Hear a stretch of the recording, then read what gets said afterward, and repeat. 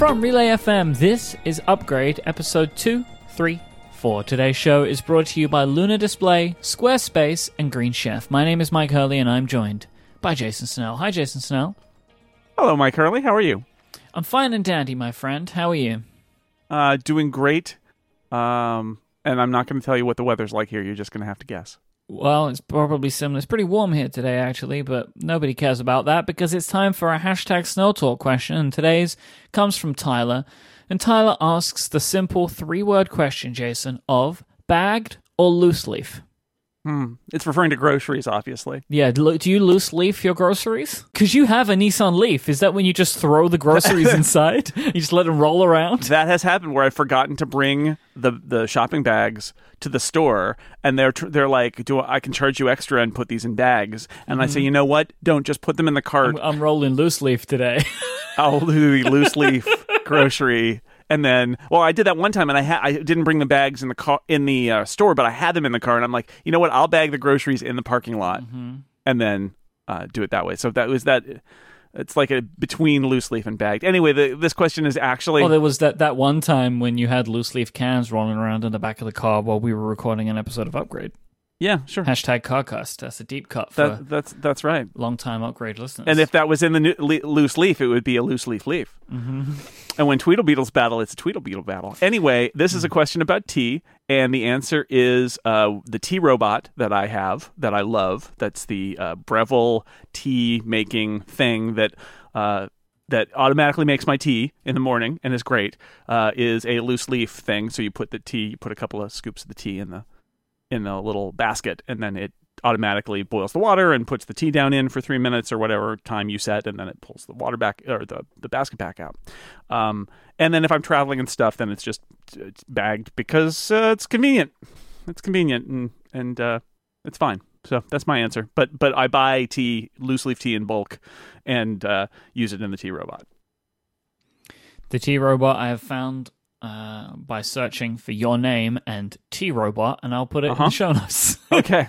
Yep. It's very, very easy to find there. It is one of my favorite ridiculous gadgets because I love it, because making tea is fussy, because if you leave the tea in the water too long, it gets bitter and it's bad. And so what this thing will do is heat up the water to whatever temperature you want, then put the tea in the water for as long as you want, and then remove the tea from the water. So you can basically wake up in the morning like I do and put water and tea, press a button and walk away, and come back whenever, 20 minutes later, an hour later, and there's hot tea for you. It's pretty nice, but you do have to buy a gadget for it. Jason, I have just a very quick piece of follow-up and some very quick upstream news as well today. We're just going to fire through this. So you were thinking more, as is the way, the upgrade cycle, right? Which is either it typically goes this way. Jason writes something, and I think, that might be interesting to talk about on the show. So we talk about it on the show, and then Jason thinks about something on the show, and then writes another article that comes out of life. Upgrade. It's composting for ideas. Mm-hmm. Yeah.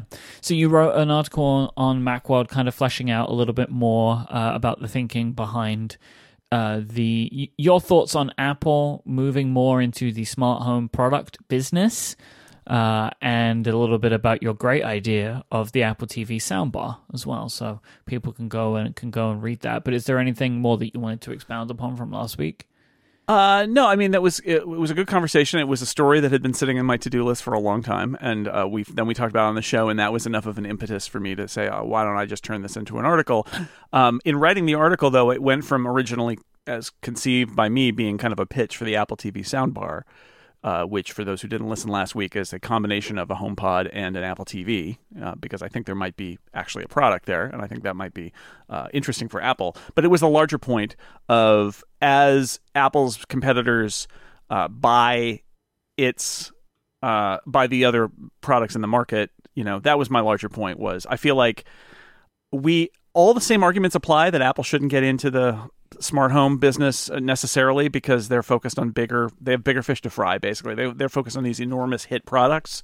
That is all still reasonable. The problem is that if their competitors buy up every other smart home gadget and infrastructure tool that's out there so that their customers, Apple's customers, can't get on the internet without passing through a gateway controlled by their competitors, that maybe Apple needs to start thinking about strategically buying companies that are doing home tech just to keep them, even if they just put them in a subsidiary, just to keep them out of the clutches of Google and Amazon, especially, and maybe Facebook.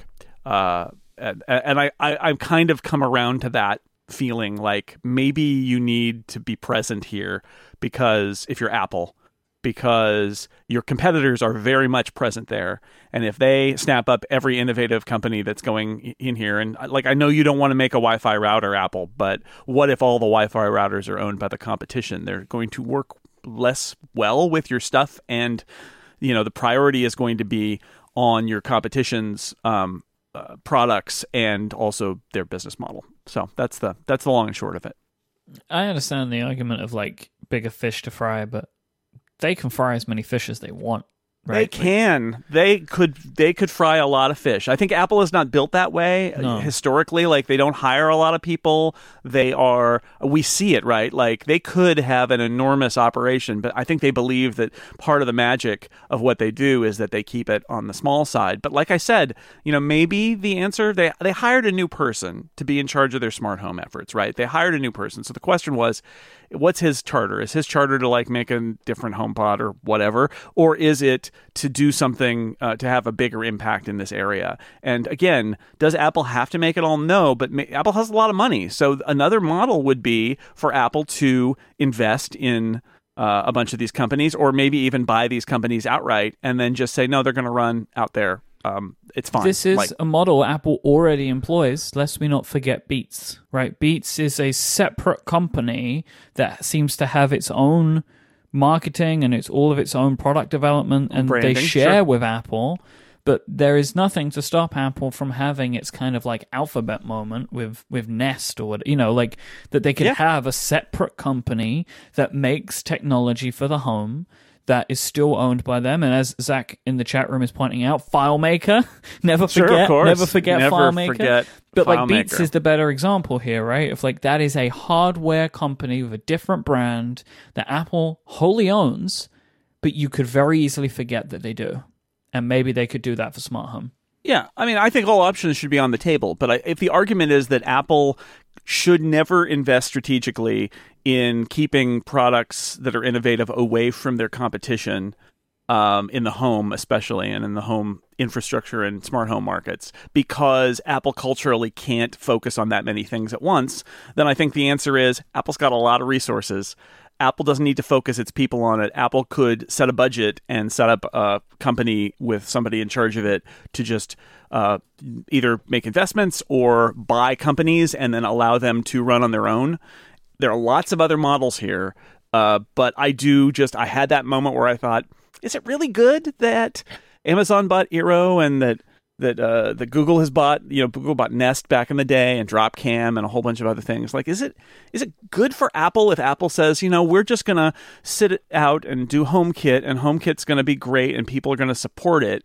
And meanwhile, every company that makes something that is part of that infrastructure gets bought by their competition. I'm not sure that's a good thing for Apple, even if Apple is right in saying, guys, we don't want to make a smart switch, right? Like, I get why they don't, although I think they could make one and have big margins on it and sell it at the Apple Store and make a lot of money. But that's another thing I mentioned in that article. But anyway, I'm fascinated about where Apple stands currently in the home smart home market and what that might mean in the long run now that they've made this new hire. What's his role? Is his role to really expand what Apple does, or is it his role to do what Apple's been doing up to now, which is kind of just, having a lot of remove from it, doing some infrastructure stuff in terms of like HomeKit, but otherwise sort of saying we're not going to play here at all.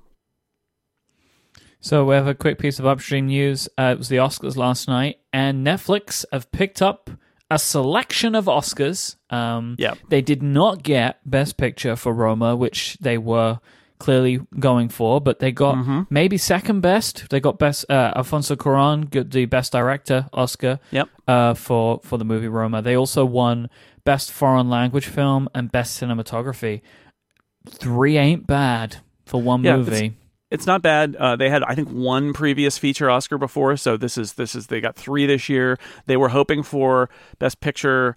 I am not an Oscar handicapper, but I will say I'm kind of not surprised. Like, the fact that Roma didn't win makes me feel like there's a section of the Academy voting group that is just down on a Netflix movie winning. They did not want them to win. And it's a ranked choice. Yeah. They rank them all from top to bottom, and so like it wouldn't surprise me if there are a bunch of people who are like, I'm not even going to put a Netflix movie. There was somebody in the industry in the last week, and I forget who it was. Maybe it was a theater owner, but somebody actually referred to Roma as a TV movie, which I thought was like, come on, man, come on. But that was like, there are people who have that are that angry about Netflix playing in the Oscars at all because they feel like it's an assault on the livelihood of the movie industry. And so it doesn't surprise me that it didn't win. My gut feeling being that's why it didn't win. By the way, I saw Roma this weekend. It's spectacularly good. I will say that. It is a very, very, very good movie. So I'm sort of sad that it didn't win Best Picture, but I'm glad that it won what it did. But yes, so Netflix, the Netflix wanting to win awards story continues. It's progressed, but not maybe as far as they hoped.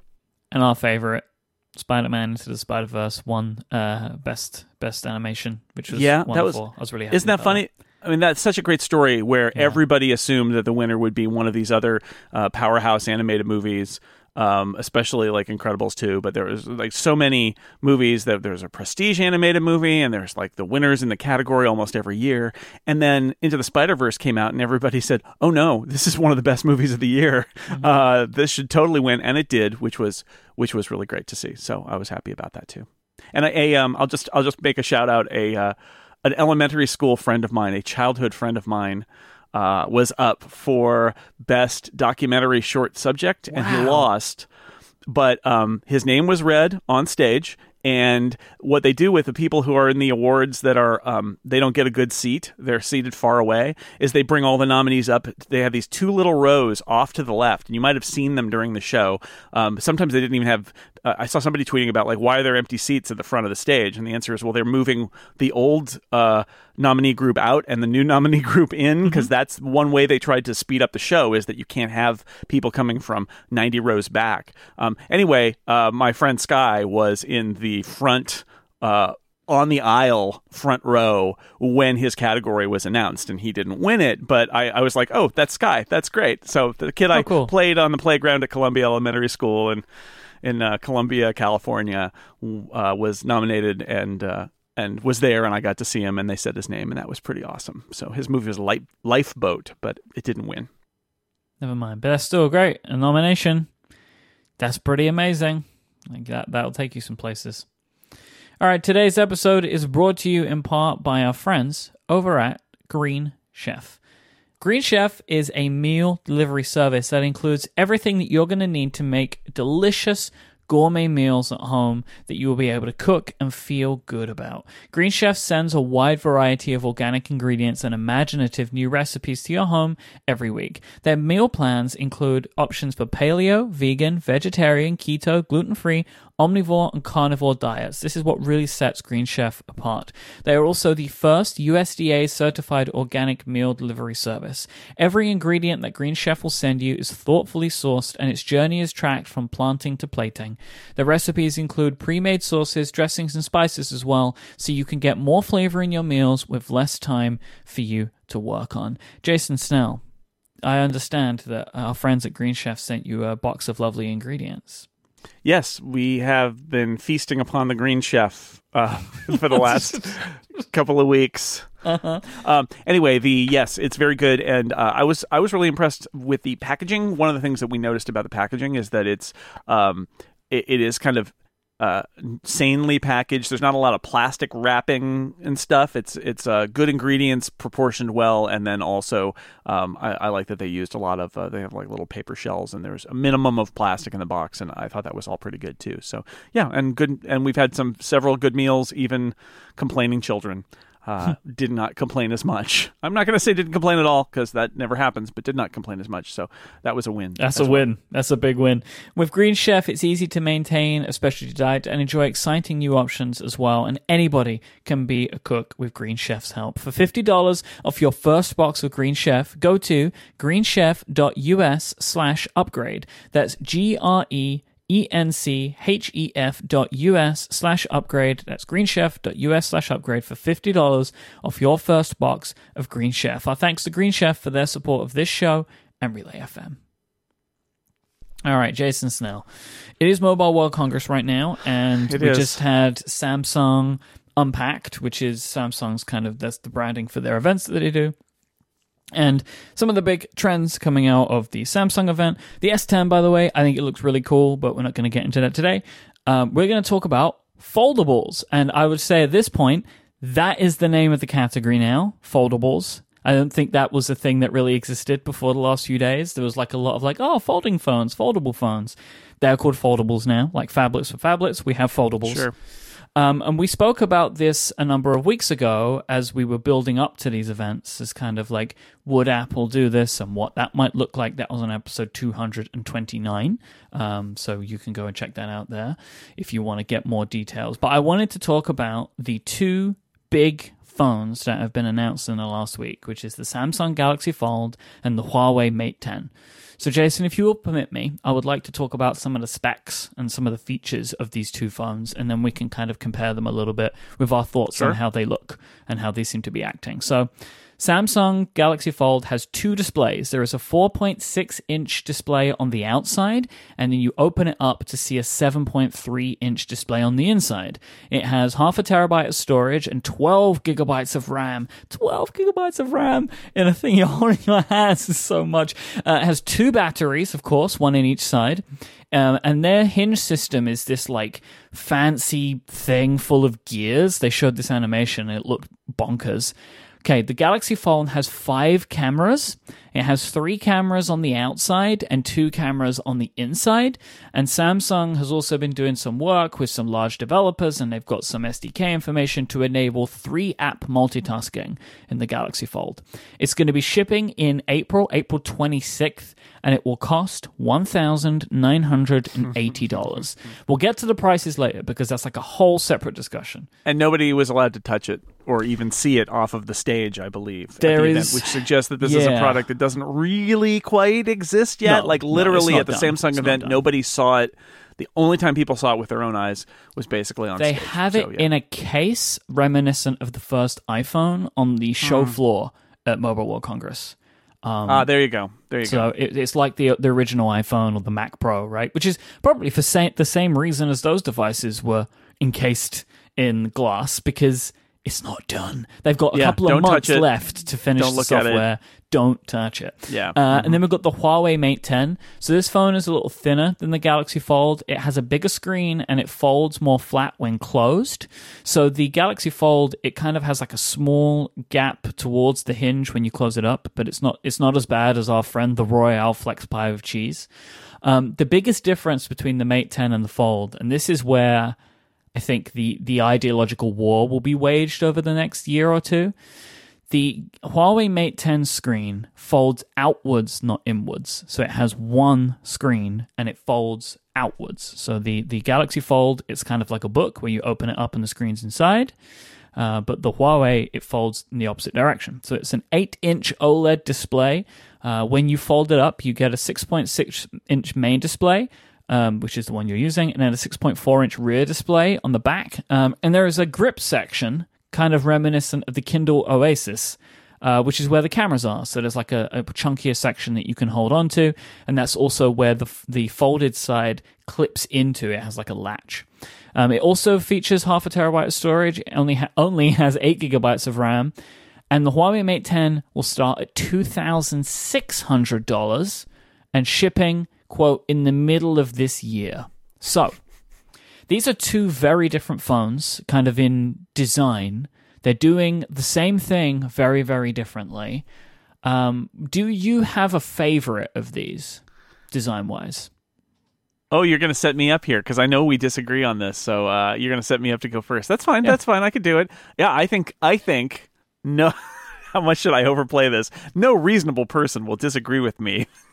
That I think the Huawei one looks way better. Right, but you are in the consensus from people that I've been seeing online. I think most people prefer the look of the Huawei phone. Yeah.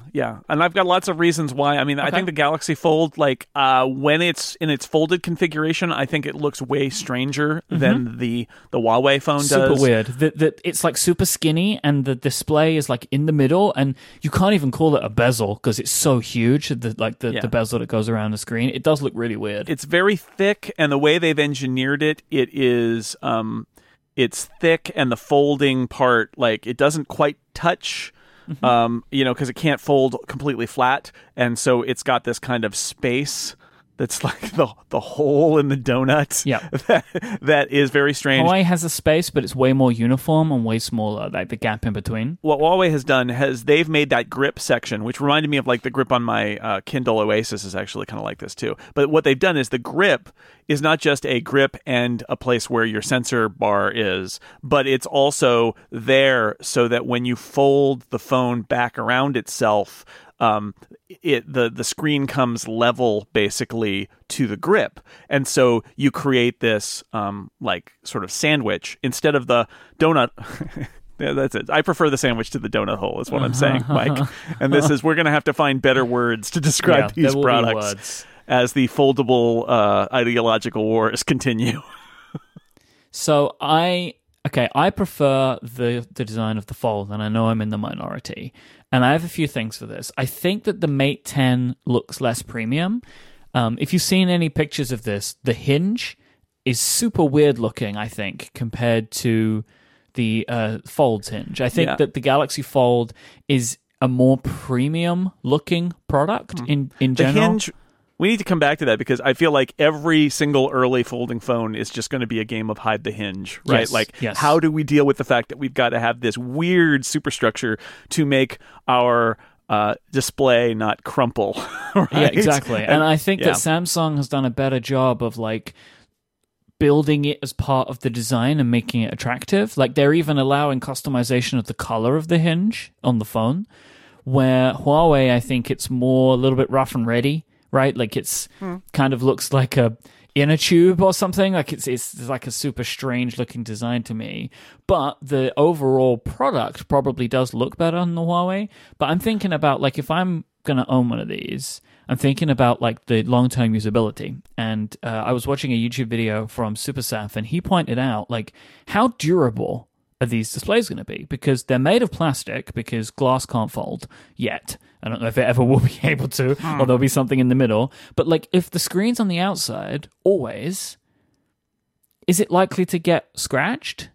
I don't know. Right. Well, that's one of the things that the market may and long-term use by people will reveal. But you're right. Like one of the fundamental differences, we can talk about the look and feel here. One of the fundamental design choices that Samsung made that Huawei did not make is adding a second screen and folding the big screen in on itself to theoretically protect it from the environment. Whereas Huawei is completely in on the idea that your entire phone is going to be exposed to the world as a screen. Like the front of the screen, like we make a big deal about like, oh, Apple did glass on the front and back of their phones. Now you can scratch or break. But like the Huawei, it's literally your screen all the way around. Yep. And that means that you've got twice the surface area exposed to the world in terms of scratches. You can't lay it down on a table on its back because it has no back, really. Nope. It's all screen. And, Samsung, I got to say, Samsung has a little bit of home field advantage here, right? Because they've been building these screens, and they have experience with them probably that nobody else has. This is why I look at it. I'm like, oh, okay. Like, and they're look like, at Samsung. No, we're not gonna open it to the world. Right, they know. Right? Samsung knows that. So, like, my other thing on this as well, of like kind of having a preference for the Samsung line is, I believe if any company is going to make this work Samsung will be the company to make it work, because they have a history of making really weird phones and turning them into products that make sense down the line. Like the Note line, right? When the first Note came out, it seemed ridiculous. But they eventually not only have made that a great product, but have pushed a lot of smartphone design towards what the original Note did in the first place, right? Like, if you just look at screen size as one of the bigger things, right? That was the first big phone, and now all phones are that big. I would probably, I mean, I haven't looked this up, but I bet most regular phones now are bigger than the original Note was, the screen size. Yeah, probably. But so my thinking is, like, the Fold has some real awkwardness about it, which I think is that front screen. But when they eventually get to like Fold 2 or Fold 3, where they can tighten the gap up and make that front screen a more regular looking phone, and then have the open screen in the middle, I think that it will become a much more compelling product. I mean, let alone the fact that Huawei have significant issues trying to sell their products worldwide right now. Like, you will not be able to buy the Huawei Mate 10 in America. Like, you just won't be able to do that. So that's going to hold them back a little bit, irrespective of it. One of the big issues, and one of the things that I'm interested to see how it will eventually play out, is creases in the screens. You can see them. Like, if you look at videos and GIFs and images, you can see like the Galaxy Fold has kind of a real thin line that goes down the middle, and the Huawei has like a book spine, basically, it looks like, that goes down the middle. This is just going to be another one of those things that it's going to look real bad in these first ones, but they will eventually get there. The same with software. You know, you mentioned like nobody's really allowed to touch these devices yet. Huawei are letting people touch it today, but they're not really allowed to use it. The software is going to be an absolute dumpster fire for a while. Even when it comes out, it's going to be janky as hell, because this is like fundamentally a different experience to any phone that's come before, right? And like, again, I also have faith in Samsung's ability, just because of their size and scale as a company, to be able to get more companies on board. And like they mentioned like WhatsApp and Office and like Google working with them on making the kind of, they call it app continuity, where you're looking at it on the front screen and you open it up and then it's in a bigger view. And I think it looks really cool. I will say, Jason, you can probably tell, I'm really excited about this trend. I don't think that either of these phones are like what this is going to be. Oh, no. You got to start somewhere, right? Yeah, and I feel like, as well, these two devices are a lot better than I expected the first foldables to be. Like, I was expecting them to look way more like the Royale FlexPi than these devices. Right, well, I was going to say, I'm glad you mentioned look, because these devices will ship and it's going to be, like, a disaster, right? Like, they're going to have all sorts of things wrong with them. Yep. And that's part of the process. I don't think anybody is... people who act shocked are silly people that you shouldn't pay attention to when it turns out that there are all sorts of issues with these first-generation foldables, because that's going to happen. But as you pointed out, like, they look better. Then again, in 2 years, we'll look at these and we'll be like, wow, those were terrible. Yeah, right? like, look at those ridiculous hinges. Can you even believe they had creases? Yeah. Now we have this magic foldable glass that nobody knew that existed. There's a really nice... put it in the show notes. There's a really nice link to a thread on Twitter by Steven Sinofsky, who of course worked at Microsoft and has lots of very smart things to say about technology on Twitter. And he links in it to a different thread he did, like, I don't know, a couple months ago about foldable phones. But his point, and it's a point that I made in a Macworld, or no, in a Tom's Guide column a while back too. Talking about Apple in the context of this too. It's like what Sinofsky says is very much what we've been saying. It's early days. These first products are going to be ridiculous.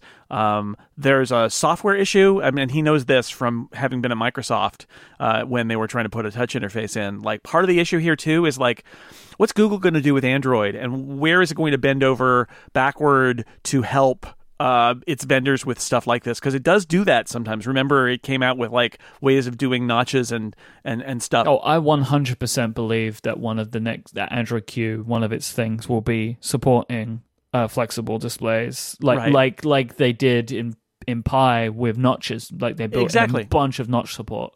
Exactly. So, but it's still an open question of like, where do they throw their weight behind what Samsung is doing, where there's like a single screen that becomes two screens, or do they put effort into something? Because if they think that what Huawei is doing has merit, they could, for example, build it so that you can more easily put different status information on the front and back of the screen when folded or something like that, right? Like there are things they could do, or they could be like, no, we're not going to support that. Like when it's folded, we're just going to put status on the front and there's nothing on the back and forget it, right? Like it's sort of like going to be interesting to see where they place their bets in terms of their resources that they're putting in. And because again, if we don't really know how these foldable phones are going to work ultimately, if you're Google, you're probably not going to be able to support every possible configuration. So you may make some bets, and that will be interesting to see. And then Sinofsky's other point that I thought was really good is something about Apple, which is, everybody's going to say Apple's behind, but Apple, and I would argue maybe Google with their hardware as well, had the great advantage of sitting and watching these other companies spend all this money. And also, let's be clear, is Apple building foldable iPhones inside Apple as prototypes to try to figure out what the right way to do it is? Undoubtedly, they have been doing that for years now. Years they've been doing that. As soon as they could get like these screens from Samsung for like crazy amounts of money just so they could prototype with them, they bought them, right? Like every time Samsung comes up with anything, Apple's buying it, right? Like, okay, let's just get this screen and see what we can do with it, because you'd be silly not to. And Apple also has an advantage that Sinofsky points out, which is Apple actually is further along in terms of dealing with these larger screens, because Apple has the advantage of having introduced the iPad 9 years ago and having it be successful and having it have lots of apps that run on it, whereas Android has not had as great a success with that, and so there's a little more work to do there. So Apple's got some advantages as well because of the iPad to go into a larger foldable device. So I think that Apple's not behind, even though pundits will probably say that they are watching closely and will make their move. And as Sinofsky points out, like Apple is the ship it when it's ready at volume, and is the sort of seal of approval on the market in a sense. It's like, oh, okay, mom and dad are here now, right? Like now it's gotten serious because we've exited the throwing things against the wall to see what sticks mode. Now Apple can go too early and they can go too late, but they've generally historically been pretty good about hitting it pretty close to on the nose. In fact, I think the large phone thing was a counterexample where their philosophy of what made a good iPhone got in the way of the reality of the market. But we've seen through patent filings and things that Apple has been on this idea for a long time. In fact, it wouldn't surprise me if they were prototyping foldable iPhone designs before there were foldable screens ready for them, like just as a test of what would we do with this, just to get out in front of it. And I think this category, this category could be a loser. In the end, and this is why I want to say this, as fascinating as this is from just a pure tech enthusiasm perspective of like, oh my God, this is like a science fictional product that's come to be reality. I think there is truth in the fact that this is all being driven by the idea that with OLED technology, you have the ability to make flexible screens. And once you're at that point, everybody says, oh, flexible screens. That means we can make foldable smartphones, so let's make those. It's not motivated by a desire necessarily, at least not primarily motivated by a desire in the market for a foldable phone. It's more like the technology lets us do this. And this is where Apple's secret sauce comes in, honestly. And I know at this point, Apple's not a secret. Everybody knows about Apple, and there are lots of companies trying to do ways and things in the way that Apple does. And that includes Huawei and Samsung. They're trying to figure this out. They do it in public. Apple does it in private. But I think the larger point here is the magic moment in technology, whether you're Apple or someone else, is that moment when you can take what technology is possible and use it to create a product that serves a need or solves a problem. And right now, I think we can see that there is a problem, which is that people like bigger screens, but at some point, I think the perception is they won't fit in your pocket. Like, people like bigger screen phones. They might like tablets. Some people love tablets, but a tablet won't fit in your pocket. And maybe that's the problem this solves. I don't want to close off the possibility that is not a problem and that nobody wants this, because I think it's at least a possibility. So I'm not ready to go 100% and say this is our foldable future. It may be further off than we think, because in the end, this may be so costly, have so many issues, and solve a problem that is not perceived as a problem by most of the market that it's just not going to be a big deal. But it might. And I think if you're somebody at Apple who's working on this stuff and filing patents for the last 3 or 4 years, that's the debate, right? Which is like, how can we do this in a way that makes sense and that people are delighted by because it makes their experience better? Because right now, a lot of this stuff is very much like, hey, I've got a screen that can fold. Let's make a phone that can fold around it. And that doesn't say anything about the people who want to buy it. It just says we have cool tech. Let's stick it in a product, and that's that's the difference between the art and the science here. And that's why I think you and I are so fascinated by this. Is like, how we don't know how wide the chasm is. We don't know whether somebody's going to be able to jump across it, whether it's going to happen. I'm going to take this metaphor a little bit further, whether it's going to happen now or whether it's going to take years and we're going to have to bring in some heavy equipment to build a bridge across this chasm, or if it's simply unbridgeable because nobody wants to go over there.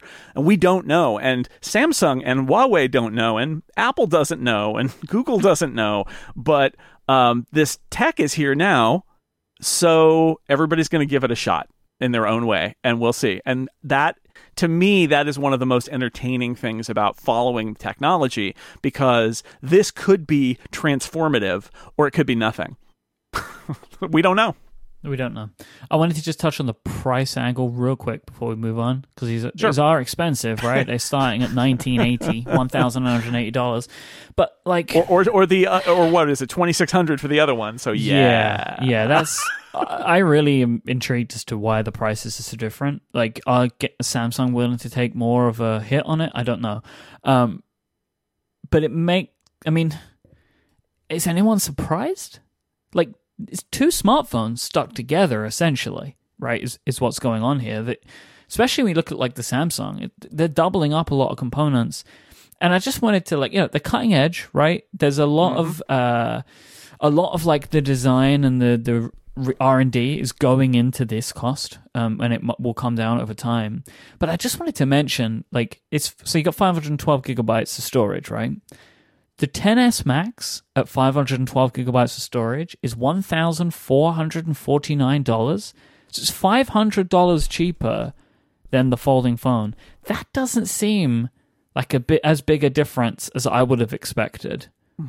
So, I just wanted to mention that, like, because I've been talking about this online, and people are like, oh, Apple will make it cheaper. I don't think they will. Yeah, I think you're right. In fact, this is, if we know anything, look at the iPhone X. The iPhone X brought in new tech that allowed Apple to charge $300 more than they previously charged for their phones. Right? That's essentially what they did. So it's not at all far-fetched to look at something like folding phone technology and say, well, when Apple does make a folding iPhone, that is one that they're going to charge $500 more for. Yep. Because otherwise, don't get the folding phone. Like, you have to pay more. There's more tech in here. Costs more. I'll also point out early generation stuff that does what no stuff did before, like, is expensive. The original Mac cost $2,500, which in today's money is $6,200 for that little original Mac. It was really expensive, and it took a long time for the Mac to come down in price. And that's that original tech, like, you're paying. The people who buy a $2,000 folding Samsung phone are doing it because they want to be on the super cutting edge and maybe don't care about the fact that it's not practical and are willing to pay for it. And, good luck to those people. But right now, like, as you say, of course it's going to be massively expensive, because as well, Samsung and Huawei do not expect to sell a lot of these. They don't, right? Like, this is probably something that's really difficult to make, and they're probably not going to make that many of them, and they probably don't expect to sell that many of them. But that's not the point of the first one. The first one is like, let's get it out there. Let's see what people think about it. Let's actually do something for all of the research and development that we put into it, and then move ahead. All right, today's show is brought to you by Luna Display. Now, I love my Luna Display. It's fun. Like, Luna Display is almost like a foldable display for your Mac, I guess. You could just... Do you know LG did this, Jason? They're bringing out a case which has a second display. That's the way they're dealing with the foldable display thing. You can just buy a case for your LG phone, and it's just a second display. And like that's their answer to this right now. Solved. Done. It's all taken care of. But Luna Display is the hardware solution that turns your iPad into a wireless display for your Mac, meaning you'll have a second display that is super portable with basically zero lag and stunning image quality. I use my Luna Display every single day now because I am somebody who loves to work on the iPad, but I totally understand that sometimes the apps that I use just won't let me do things the way that I want to do them. So now I can just open my Luna Display, which is attached to a Mac Mini, which sits in my office, and I can take care of what I need to take care of and get it done. Like sometimes I want to be able to access like a full version of a web browser, like say like YouTube or something. The YouTube Creator app and you trying to use YouTube on the iPad is just a disaster. They just won't let it happen. So I just open up Luna Display and I can go into the YouTube Creator Studio and get what I need done. What I love about Luna Display for me personally is that I basically have macOS as an app on my iPad, but it can be used for way more than that. You can use it for extra screen real estate while you're sitting at your desk and getting stuff done. Maybe when you're traveling and you're using a laptop and you need a second display with you, you can even just plug it in over USB rather than using the Wi-Fi connection at home, and you can have your Luna Display working and ready to go right there. It's so simple to set up, and you're going to love their extra screen real estate. Luna Display supports external keyboards. It supports the iPad Smart Keyboard and Apple Pencil as well, and touch interactions. It basically turns your Mac into a touchscreen device, and the all-new Liquid Video engine with Luna Display brings significantly reduced latency and faster screen refresh rate than ever before. I absolutely love it. Listeners of this show can get a 10% exclusive discount on a Luna Display. Just go to lunadisplay.com and use the promo code UPGRADE at checkout. That is lunadisplay.com, promo code UPGRADE at checkout to get your 10% off. Go there right now, upgrade your setup. You're going to love it. Thanks to Luna Display for their support of this show and all of Relay FM. All right, so Mark Gurman had a report about marzipan. Do you know what I found interesting about this report? I know it's just Gurman's name in this report, which is different. I'm starting to think, Jason, that there's something about where the information is coming from and who's writing the reports and then kind of how the reports feel at Bloomberg. Like, I haven't put my finger on it yet, but like this one's pretty concise. But anyway, basically, the thing to take away from this is a timeline of Marzipan. And for the refresher, Marzipan is iOS apps running on the Mac. This was Project Sneak Peek shown off at WWDC last year, which brought with it the News app and the Home app onto the Mac for very iOS-y apps. So this is the timeline. At WWDC 2019, developers will get the tools that they need to help them port iPad apps to the Mac. In WWDC 2020, this support will extend for iPhone apps. And then WWDC 2021, the ability to merge iPhone, iPad, and Mac apps into a new universal app for customers to buy. What do you think of that timeline, Jason? Does that like pass the sense check for you? Yeah, I think so, right? Like, obviously, Apple has said that in 2019, developers are going to get tools to do this. I'm a little bit baffled by the iPhone in 2020. We only have like 2 sentences from Mark Gurman on this, so everybody is trying to extrapolate here. Best I can come up with, because again, I think of iPhone apps and I think, well, I could get a little iPhone app in a window on my Mac and that would be fine. I think what Apple's thinking here is they're thinking about laptops, because that's 2/3 of the Mac are laptops. And they're thinking about having something that can fill the screen.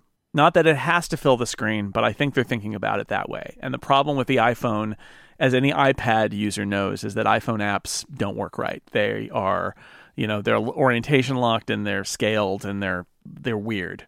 And I think maybe that's what Apple is talking about here, but I'm a little bit strange, like support would be added for iPhone. I don't know why Apple wouldn't just say, look, iPhone apps run in a little window, and if you want to make a universal app, you want to make an app that runs on iPad and Mac, you need to add that. Yeah. I'm not quite sure why Strange. there's an interim step where they say, oh, now we're going to add support, unless it's some other technological update that Apple is doing that makes iPhone apps scale better. Like, you know what I mean? Like tools that make the iPhone apps more kind of intelligently scale, or they're thinking about some other kind of multitasking interface that allows them to be. I'm a little bit baffled by that, but it may just be like tools to make people who have iPhone apps get them to run on iPad and Mac more quickly, more easily than anything else. That's a question mark for me. Like, what is that? What 2020 is all going to be about? They're going to do. Presumably, 2020 will also be about lots of improvements to the Marzipan stuff that drops in 2019, and maybe they're anticipating that that's going to be a more painful conversion. Also, 2020, the suggestion is that that's when the ARM Macs start to appear. So maybe there's like enough going on in 2020 that they're like, this is all we're going to do for now. And then in 2021, we end up with the idea of, these end up getting converged together, where you can build them in a single binary, and they can basically be on any of the, on the Mac App Store or the iOS App Store, or maybe the App Stores come together in some way. And that makes sense. So it's not a lot of new stuff here. It feels a little bit more like this is kind of Apple's rollout strategy in terms of some milestones, like so that they can constrain what the work is for 2019. Like, they know there's going to be more work required in 2020 and 2021, so they're setting their agenda for what's going to fit into 2020, or 2019, which presumably they have now, right? Like WWDC coming in, kind of soon at this point. I mean, I know it's 4 months away, but it's coming Maybe soon. It's almost 3 months away. So I'm a little bit baffled by some of the details here, but it's not surprising. This is going to be, we've said it, this is a many years process of trying to unify the application platforms. Is it 3 years? Probably more like 5 years to get to a very different place where there's a unified Apple application platform, which doesn't necessarily mean that the Mac application platform will go away, but that the new one is this unified thing across iOS and Mac. So if iPad apps come to the Mac, there is a question about if any changes will be made to the Mac to make iPad apps feel more at home. And this is an article that you wrote about a couple of weeks ago, and we've been saving this topic, and it kind of perfectly dovetails with this Marzipan extension of the Marzipan rumors. So you posed the question in a Macworld column: what if Apple uses macOS 10.15 to further unify the interfaces of its platforms? So let's not say, and what we're not saying here is this is the unification, but what if it was a little bit more like when Apple did that Back to the Mac event, where they introduced a bunch of iOS-like designs to applications on the Mac? So, is it a sensible path to consider that Marzipan might work a little bit more easily if the operating systems share some common design elements, at least? Yeah, and I think Marzipan is not necessarily even the reason you do it, but I think the reason you do it is that Apple wants consistency across its product lines. And Marzipan is a symptom of the fact that Apple has decided that it wants much more similarity between Mac and iOS products than maybe it has had before. And you're right, the Mac to the Mac was a great example of no, we want to make the Mac have stuff that's going to be familiar to iOS users.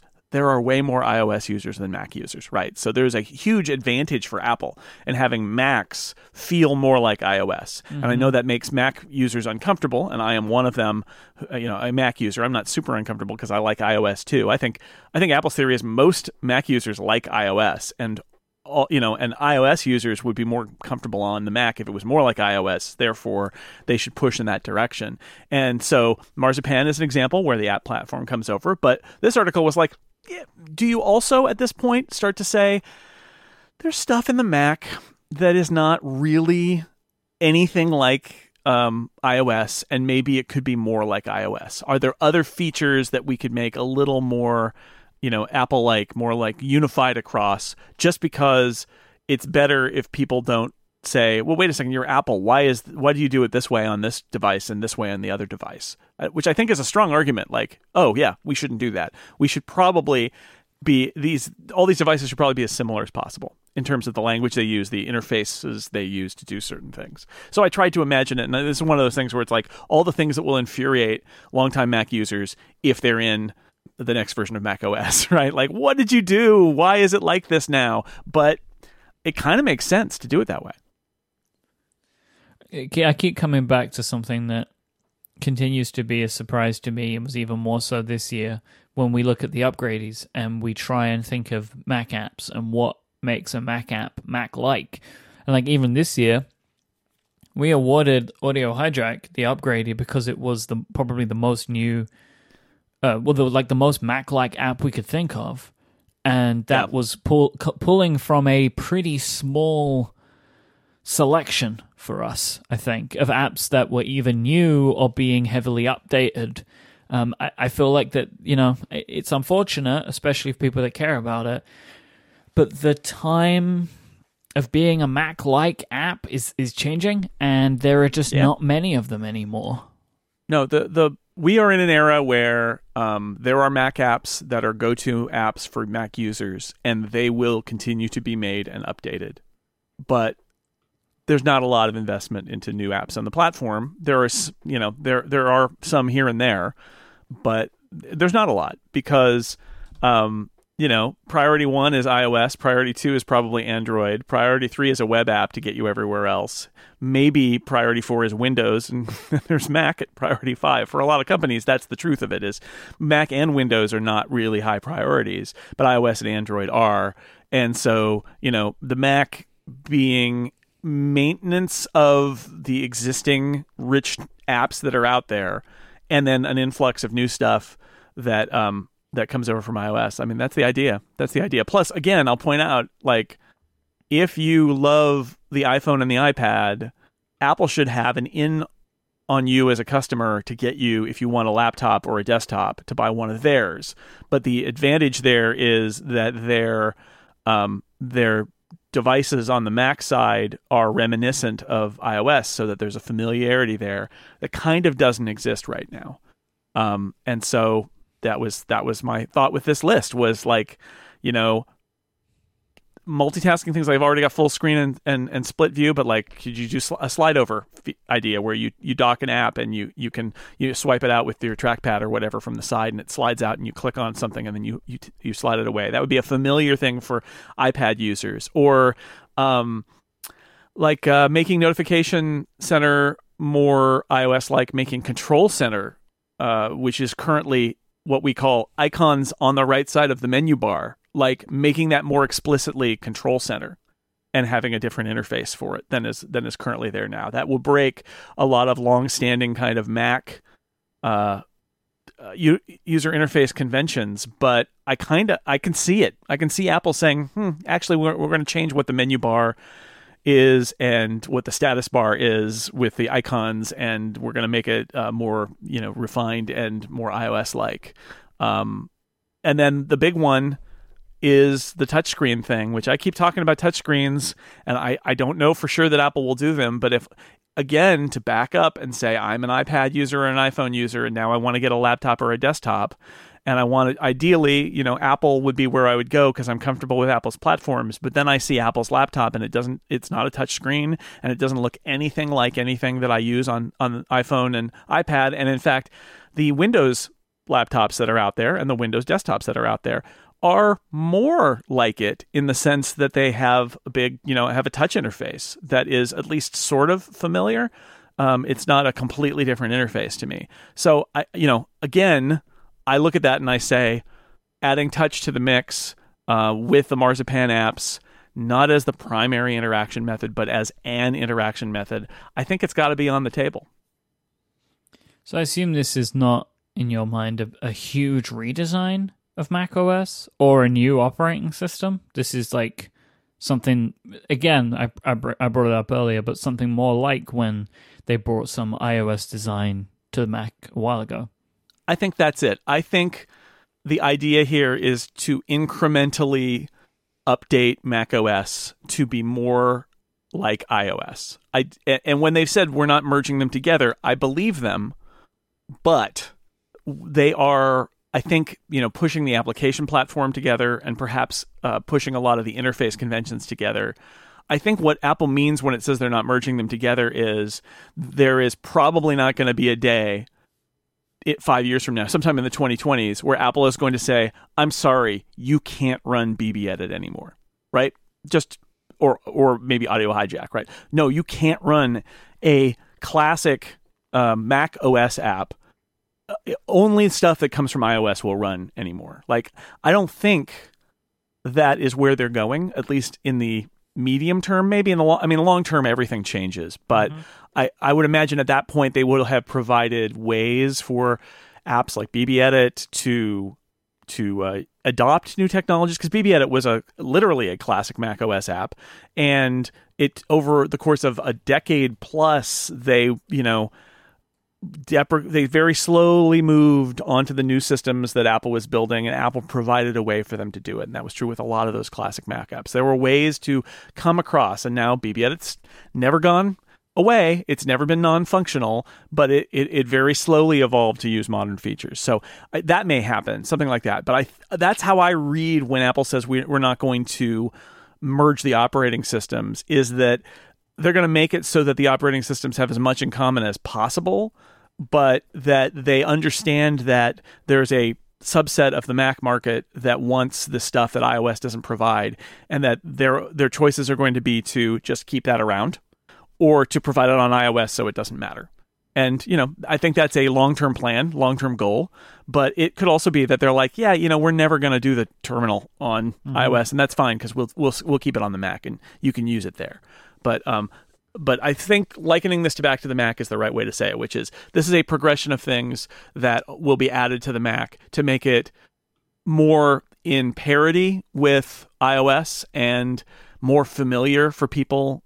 And I get it. Again, I think there is a very strong argument. Maybe the strongest argument is Apple's products should feel like one another on a certain fundamental level. And because of the history of where the Mac came from and where iOS came from, they don't now. Apple mentioned last year at WWDC that one of the things that they've been working on and continue to work on is this effort that is almost invisible to users, which is to get the subsystems of the Mac and iOS back in parity, because essentially they forked off of Mac OS X in 2007 when they built the iPhone, and they've been drifting apart. And they're trying to push those back together. And I think Marzipan is a reason why. But I think also that's the idea, it's better if everything is just more consistent. If the way that all Apple's products work has things in common, it also saves them a lot of effort to not be maintaining, these completely separate code bases if they can. So it's not a complete merger, but it is that gradual seeping in of more and more iOS conventions. And, I think they could do it badly and they could do it well. I don't think it's a fundamentally bad idea. And I think there's some benefit in saying, just like an iPad user, having synced up the iPhone and iPad behavior in the last updates. I don't love the control centers in the top right corner everywhere because I don't love that interaction, but I like that it's in the same place on both my iPad and my iPhone, and it wasn't before. When you mentioned BBEdit, something popped into my head, which was I don't remember BBEdit appearing in the App Store, and it was on stage at WWDC, right? That was one of the apps. Transmit appeared a little while ago, Office as well. And as of an hour ago, there was a software update to BBEdit, which sandboxes the app.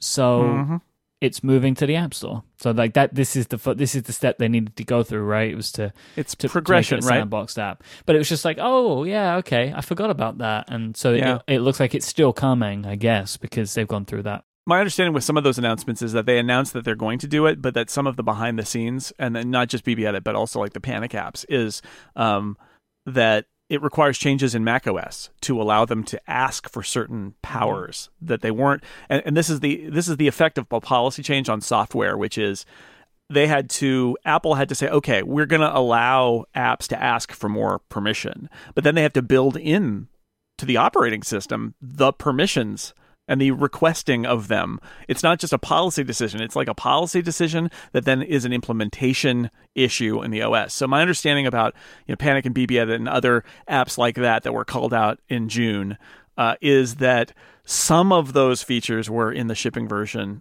of macOS 10.14, but some of them were not. Some of them were in a later release. And I was always unclear about whether that meant 10.15 or whether that meant 10.14.2 or 10.14.3. But I definitely got the word even last June that not all of those apps weren't all going to be able to go on the App Store immediately, because it wasn't just an issue of, they'll ship Mojave and then we'll be ready to go. It was an issue of they got to ship these particular things that we need, and then we can be in the App Store again. So it was kind of a statement of principle, but that's also a great sign, right? And that's a good example of what I was saying before about BB Edit 2, which is the world may not change overnight. It may be a slow progression, but I do believe that Apple is kind of committed to allowing these apps that people need to continue to exist. They may just, there may just be continually every year a little bit of drift that has to happen. And that, I think that happens in software anyway, right? There's, even if it's not a global thing where that your company is going from point A to point B, your platform vendor, platform vendors do still make changes every year that software developers have to deal with. So it's a little bit different, but not necessarily enormously different. All right, we should do some hashtag Ask Upgrade questions to finish off today's episode. But first, let me thank our friends over at Squarespace. With Squarespace, you can easily create a website for your next idea. You can make your next move with Squarespace. No matter what type of website you want to make, Squarespace has the tools that you're going to need. They have the functions, they have the features, and it's all in one. There's nothing to install or patch or upgrade. Squarespace is a all-in-one solution. It is a thing. You can go to Squarespace, you can set up a website, you can get a domain name, you can customize award-winning templates, you can add a store if you want to, you can have everything backed up with 24/7 customer support. It is super easy to get a website started, and it's super fun to customize. I've built many Squarespace websites over the years. I have many more in my future that I will build for other projects that I want to work on, and I love Squarespace. With Squarespace, I've never had to learn how to make a website from scratch because they have all of the tools that I need. Everything is in a way that I understand, and they're always adding new stuff. Like when I started using Squarespace, it didn't have online store functionality, it didn't have domain name registration. These are things that they've added over time as they understand what their customers want. I really love Squarespace, and I recommend it to anybody that needs it. We built our wedding website on Squarespace last year, and it was super easy to do, and they had all of the page structure in a way that you want. Like they have actual wedding templates, and you could choose a wedding template and enable and disable the pages that you want and customize them. Super easy to do. You can find out just how fun and simple it is to build your own website with Squarespace by signing up for their free trial at squarespace.com/upgrade. There's no credit card required, and it's a full trial. You can go in and you can customize your heart's content and build your website out the way that you want, and then when you're ready to launch it to the world, their plans start at just $12 a month, but you can get 10% off your first purchase of a website or domain with the offer code UPGRADE at checkout. Once again, that is squarespace.com/upgrade and the code UPGRADE to get 10% off your first purchase and to support this show. Our thanks to Squarespace for sponsoring this week's episode of Upgrade. Squarespace, make your next move, make your next website. So our first hashtag Ask Upgrade question comes from Nor'easter, who would like to know, Jason, can they get a 2-minute user review of the Bedit sleep monitor? Sure. I bought one. I'm going to write it up at some point. This is Apple owns this company. This is an example of Apple buying a company and yet keeping its product kind of on the outside. It's not Apple branded or anything. They just did a new version. You can buy it in the Apple Store, right? Like you can. It's not like one of those ones where they're like, we'll just run it down until it's done. Like, no, this is like just a brand that they own. It's interesting. Yeah, it's interesting. So I bought it because I was kind of curious, and I like the idea of sort of logging when am I getting a good night's sleep and not, and am I waking up in the middle of the night and all these things. It's a little pad that you put on your mattress, basically, and it's got a USB cord that comes out, and you plug that in. And on the plug end is basically like a Bluetooth thing, and then you have to connect it to a device. What they want you to do is connect it to your iPhone, and then it syncs the health data with all of your other health data and from your Apple Watch and all of that, and monitors your your sleep, and it has to be by your bed in range of the Bedit dongle, because you're doing Bluetooth LE to connect to the sensor and get the data and collect it. And it also actually uses the phone microphone to do snoring monitoring. Oh my God. So it listens and it logs when there's snores. So you can see how much snoring you did in the night as well, which I think is pretty clever. I like it. I don't love it. One of my big problems with it is, speaking of iPad apps and iPhone apps, it does not work. It does not have an iPad app. It really wants you to use your iPhone. And you know what that means? That means it is making a fundamental assumption that you sleep with your iPhone next to your bed. I don't. I don't.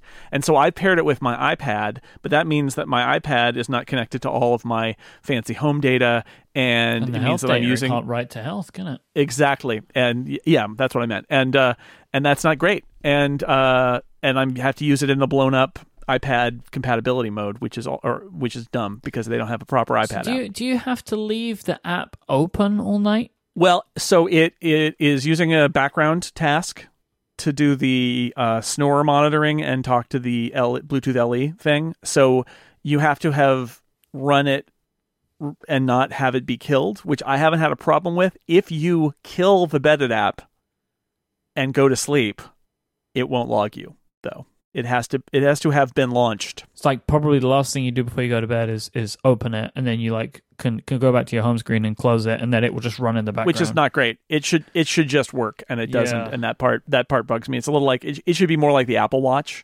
where it just they get to talk to each other. And I think maybe that is an effect of it being owned by Apple but not Apple proper, that they're not allowed to do that. But the fact that I have to use my iPad and that my iPad is not part of the Great Health database, I'd like to be able to sync it across all my devices and stuff, and that's not, I think, a thing you can do. So that's silly. If you put the Bedit app on your iPhone and like have an account, can then the phone not write the data to health, or is it like has to be where it's performed? I don't think it travels. That's annoying. I haven't tried that, but I don't think that travels. And I think this is just a fundamental problem where, like, I mean, maybe they discovered most people sleep with their phone next to their bed, but I don't. I have my phone on a charger in the kitchen because I have an iPad, and so I don't need my phone. I have my iPad instead. So that's weird. But anyway, there's the short review of the Bedit Sleep Monitor. It has, I think it works pretty well, and I think it's very clever. And I was just curious about how it would work in terms of monitoring my sleep and when I go to bed and when I wake up, and am I getting a good night's sleep, and am I waking up in the middle of the night? And, all of that seems to work pretty well. After a day or two, I got used to the feeling that the pad was there. And now I just ignore it. I don't even notice that it's there. So Dominic asks, with the rumored wireless charging coming to the AirPods, combined with the rumor that we spoke about, of, like the iPhone being able to charge, like Samsung's doing this. So the S10, you can take the Galaxy Buds and put them on the back of the phone and they charge up. It's like bilateral charging is the phrase. So Dominic wants to know, do we think that the next AirPods could be the first portless product from Apple? I think not this version. No. But maybe version 3. I feel like that the AirPods are probably the product I can imagine going all wireless first. I mean, let's not include the Apple Watch because technically the Apple Watch doesn't have any ports in it. And the Apple Pencil. Yeah, I mean, I think it's like those are... The Apple Pencil, yes, that 100% works. But I get Dominic's question of like a product that has a port having it removed. I think that's probably a better way to think about it. So, and again, it's like the Apple Pencil. I think we're just gonna pull out from this conversation because, like, yes, it had a Lightning port, but you plug it in to something. It's always been a little bit of an outlier, even though. Let's just say the next. Yeah, all right, there you go. Thank Apple you. Product. So the next one, but like, can you imagine? Like, what can you imagine this happening with the AirPods? I think it feels inevitable to me, but not with the next one. Yeah, it's going to be a while because you're going to need to sell it. You're going to want to sell it to people who don't have don't have to buy a wireless charger and don't have a phone. Like, even if the next generation of iPhones can do wireless charging of devices like the Samsung S10 can, like that's not your own. That's not your whole market. Slow. That is slow charging coming from the phones. So you wouldn't want to.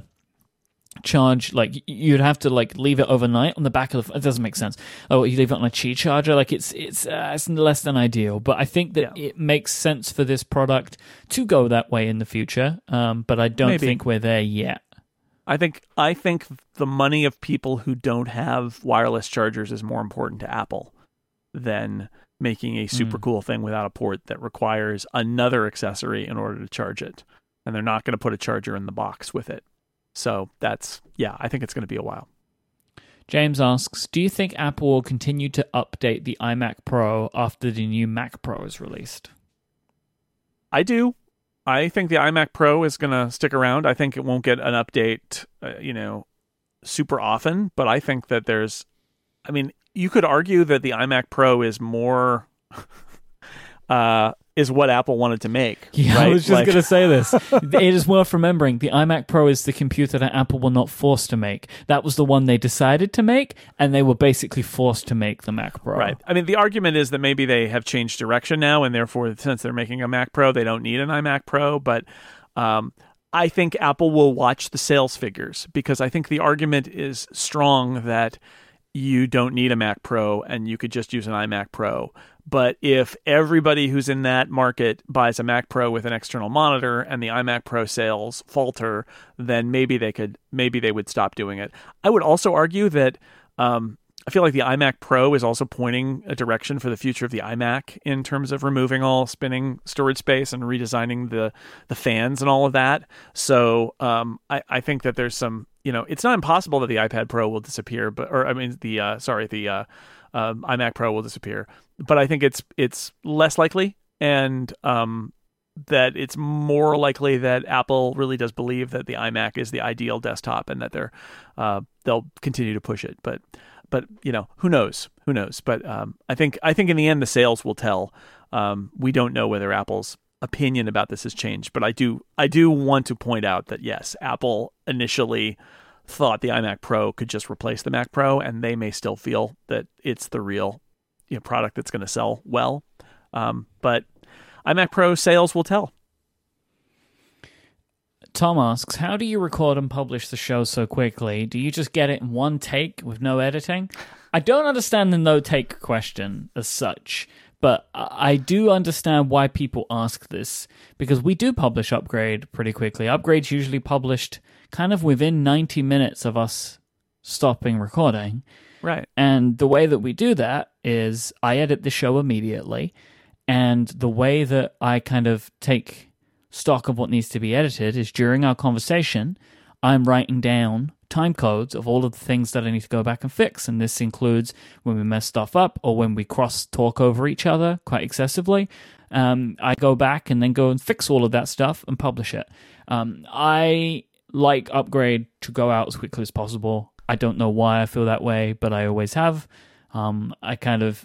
I pride ourselves on the ability to do it. Well, it's very timely. Yeah, it is very timely. And that's part of it, is that we can catch the Monday evening commute in the US. And we're talking about stuff that's going on right now. So I think there's an advantage in that. Like anytime, like ATP, there tends to be a day and a little bit gap between episode recording and release. They record on a Wednesday night, and it usually goes out Friday morning, I think. Yeah, sounds about right. And that sometimes that bites them. Sometimes that bites them because news happens after they record and before they release. And I really like the idea, if at all possible, of getting the show out immediately, because then it's out and it's of the moment and it's about what's happening right now. And if something happens tomorrow, well, of course we didn't cover it because we already released our episode, and then we just have to deal with it. Incomparable, I record way in advance, and although I don't do a super heavy edit on that most of the time, I do spend several hours with it, usually because there are way more people. 2 people, podcasts are also way easier to edit. And then sometimes you have shows that are much more topical and are a heavier edit is more appropriate. And Cortex is an example of that, where you and Gray, are not super timely, and you guys sweat that a lot more. Plus, your session, I believe, is a lot less, free flowing, whereas ours is pretty close to the final. Mm-hmm.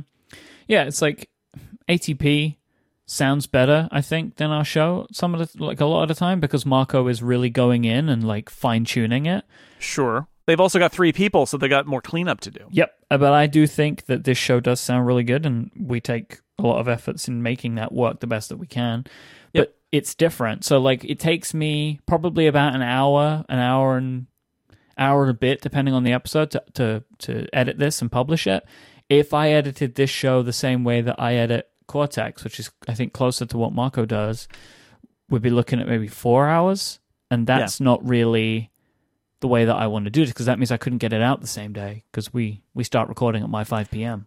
So, and it changes the dynamic of the show. Yep. It becomes a show where you're spending 4 hours a week on editing instead of 1 or 1.5. And like I said, the Incomparable, I put in time like that because I've got a large panel and because there are often a lot of kind of content decisions that I've got to make. It varies from show to show. I've also got weekly podcasts that I do where there's almost no editing, and that it's the choices you make, that because it is a cost to go through, and part of the calculation is how much can I improve this versus how much time am I spending on it? Because you could spend 4 hours every Monday evening not having your dinner and editing Upgrade. How much better would it be? And the answer is not a lot better, because there are only the 2 of us, and we mostly do it pretty much straight through, and there are just a few little nips and tucks here and there. And so you could spend more time, but why? Yeah, most of the differences we get out of that, not many people would notice. Yes, which is the beauty of fixing, like when I do a podcast with 8 people on it and I edit it so it's like, wow, nobody ever interrupted everybody and everyone let everyone finish. And it's like, yeah, that didn't happen, right? Like I made it seem like that, but it wasn't like that. But with this, it's not, I think nobody would notice at all, because it would be little examples of crosstalk or little nips and tucks here. It would be, I think it would not be worth your time, quite frankly. Now, Rick Allen in the chat is asking another question. Rick wants to know if I listened to the final version. I don't anymore because... All right, so like I feel like I'm dooming myself on this one. I trust my editing now because I cannot remember the last time I made a mistake in a show that I had to go back and fix it. Because I edit so much that I know my process and I know how to do it, and I've built in enough checks and balances, into the way that I edit, and like different checks that I'll do to the file before it goes out, that most people would think that I had lost my mind sometimes with some of the checks that I do, but these are all checks based upon mistakes I've made in the past. Sure. And it becomes a safety net. Like I will check. I don't listen to the shows back that I edit because I don't have that kind of time, and I'm fairly confident in my workflow. But do I open the final export and look at the waveform? Yes, I do. Yep. Because what if there's a big gap or something weird that exported wrong? I can see it, and then I can go in and fix it. And that does happen from time to time.